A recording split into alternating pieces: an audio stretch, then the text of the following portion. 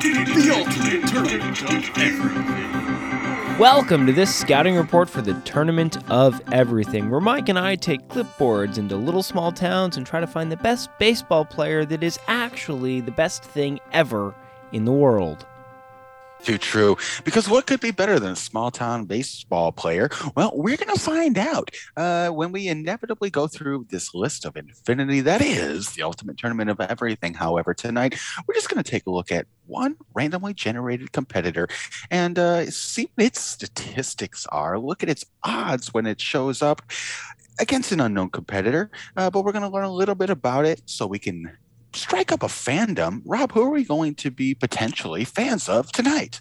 Today we're definitely going to be fans of this because it's probably the most adorable and cute and heartwarming thing I think I've ever seen, and it is Canine Hydrotherapy.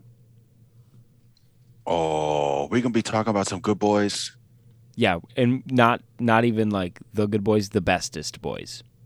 Oh, but they do seem to have chronic conditions, post-operative recovery, could be preoperative or general fitness in dogs. But what we're talking about here is exercise and therapy in water for dogs.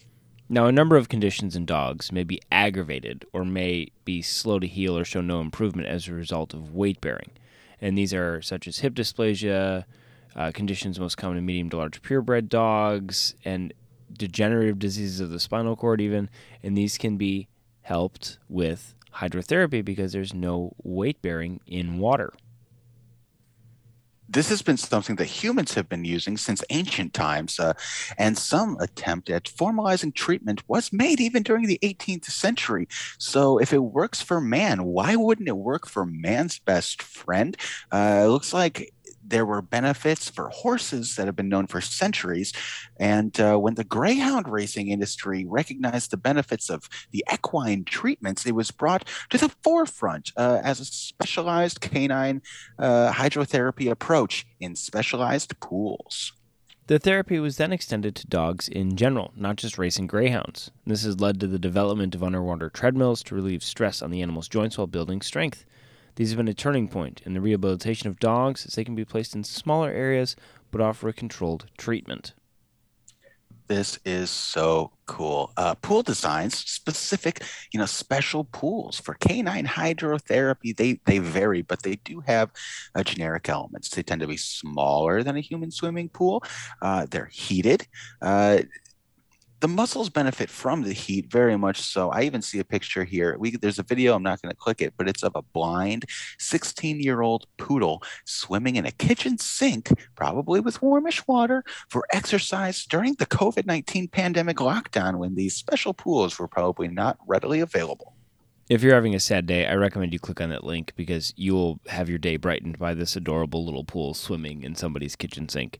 Now, as an alternative or complement to weight-bearing exercise and medication, canine hydrotherapy may speed recovery after operations and slow the progression of degenerative conditions.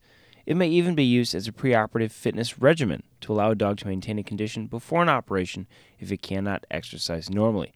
Spinal injuries or surgery can cause impairment of motor function, which may be treated by allowing a dog to exercise in water. So much of our lives, we interact with our pets, and we love our pets, and our pets do so much for us, and it's great to see something that is helping our pets back. That's true. It's helping their back, their spine, their neck, and their knees. This just seems absolutely exceptional. It can even help burn a little extra weight. Obese dogs can build fitness and lose weight as a result of exercise in the hydrotherapy pool without putting excessive weight on their joints. It can be used as a part of general fitness routine for almost any dog. Boy, this is going to be certainly one of the stars to look out for when it inevitably appears in the first round of the ultimate tournament of everything. The first round takes place every Tuesday and Thursday, where we look at 18 of Infinity's best competitors to figure out which 9 of them would move on to round 2.